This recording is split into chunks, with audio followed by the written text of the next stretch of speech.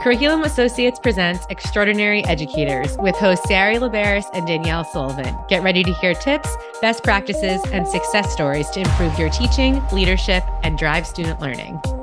We're here for you.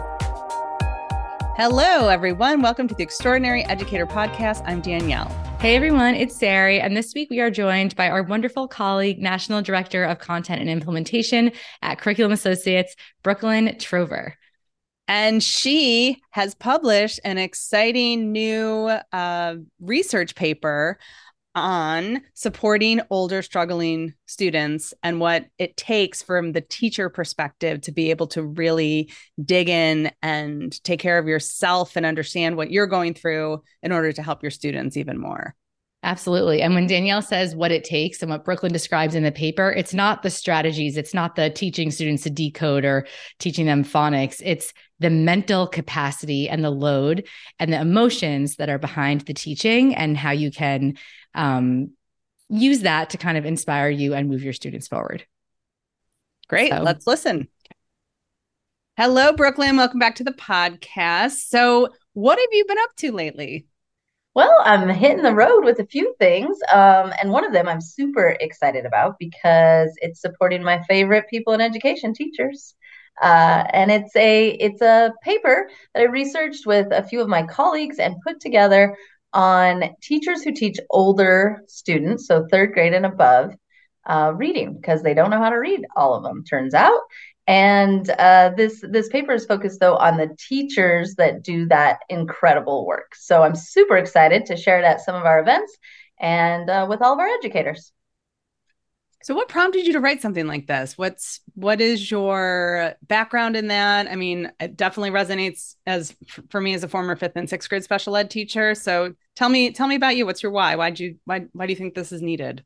Thanks, Danielle. Well, I was also a 5th grade teacher and an 8th grade teacher, and both of those classroom positions drove me to try to figure it out for my kids, right? But as I've met more and more teachers across the country, I just see the emotions, the grit, the passion, what can we say on podcast? Blood, sweat, tears, all of it that go into teaching. Teaching is an emotional craft, really. And it's taking those emotions and putting them together in a way that serves kids. That's wild. Like, that's so awesome. And so how do we help? How do we pour energy into those teachers who are doing so much emotional work every day? I mean, and I'm just talking about reading. Imagine all of the other things that they are working on and for. So yeah, I just want to support those teachers. I've been there. I see them. I want to help them. Yeah, we've all been there. And it's so true. It's not just your job, it's your life. And yeah, we have the most respect for you, our listeners. And I'm curious, Brooklyn, like, how does that, knowing that, of course, that teaching is an emotional, I don't even want to say job. It's just who they are. Like, there's so much weight that comes with the responsibility of teaching. And how does that relate, or how did you relate it to teaching older students who are below grade level in reading? Yeah, that was the tricky part. It wasn't like I just wanted to build them up. I wanted them to recognize where they are and validate that. And I honestly, I got a lot of this from just understanding, social emotional learning a little bit more. That you need to validate the emotions because they're real, and then build or bridge into other emotions that can be more productive and meaningful for you. So I took the emotions that I felt as a teacher that I see other teachers feeling, and described it in the paper as like a cycle. Like, most upper grade teachers go through this cycle of emotions when they have kids that can't read.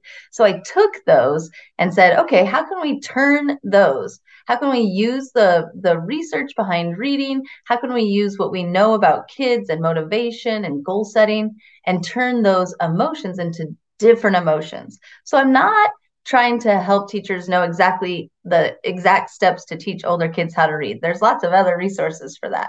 I'm trying to help teachers shift their emotions to be powerful for them. And that's not an easy task. I mean, it's not. What, you're just doing this in this one paper? I mean, so what are your hopes and dreams for this work moving forward? Like, you wrote the paper, which is great. So it's all in one place. I hear I heard what you just said, that you're sharing the story at our events, but what is your hope for the impact of this?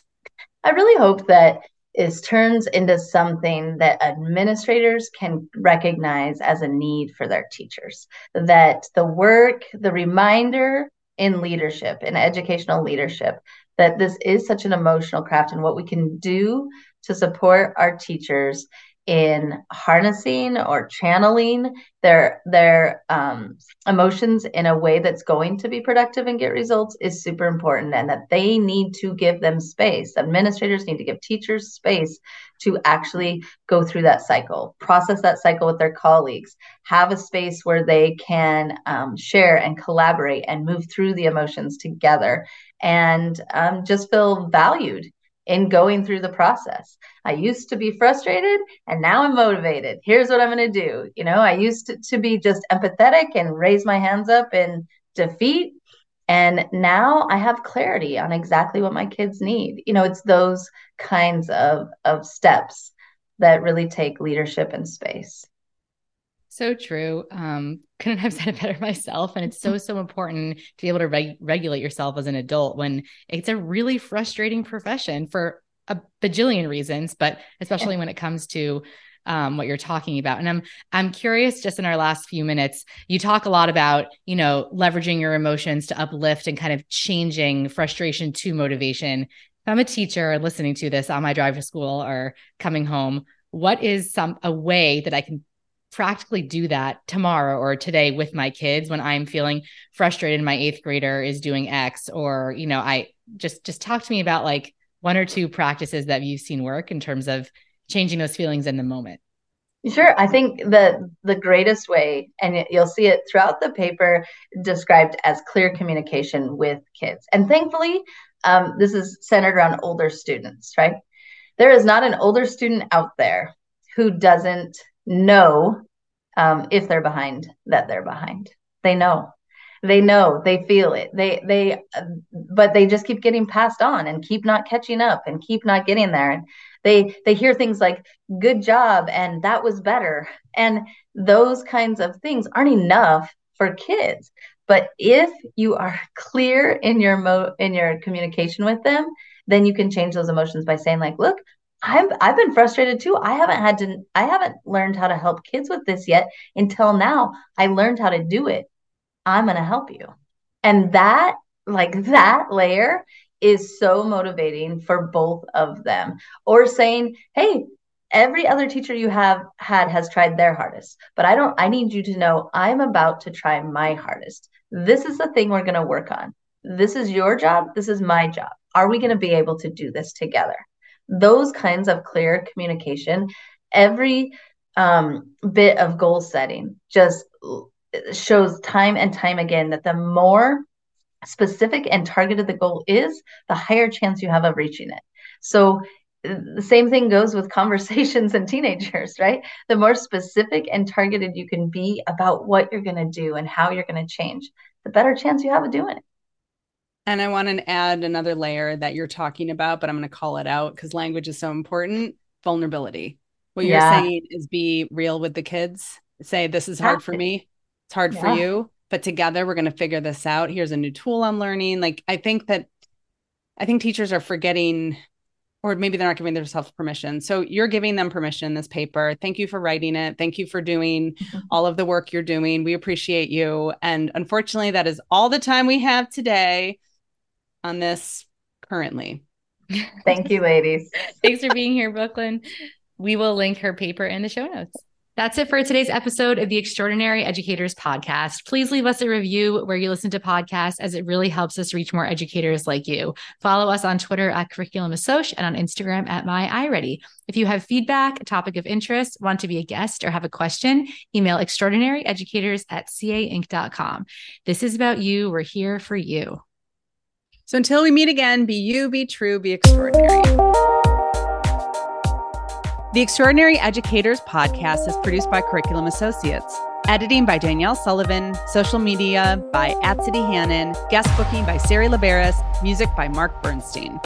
This podcast is copyrighted material and intellectual property of Curriculum Associates. Be sure to follow us on Twitter at Curriculum Assoc and on Instagram at MyIReady, and send your emails to extraordinaryeducators@cainc.com.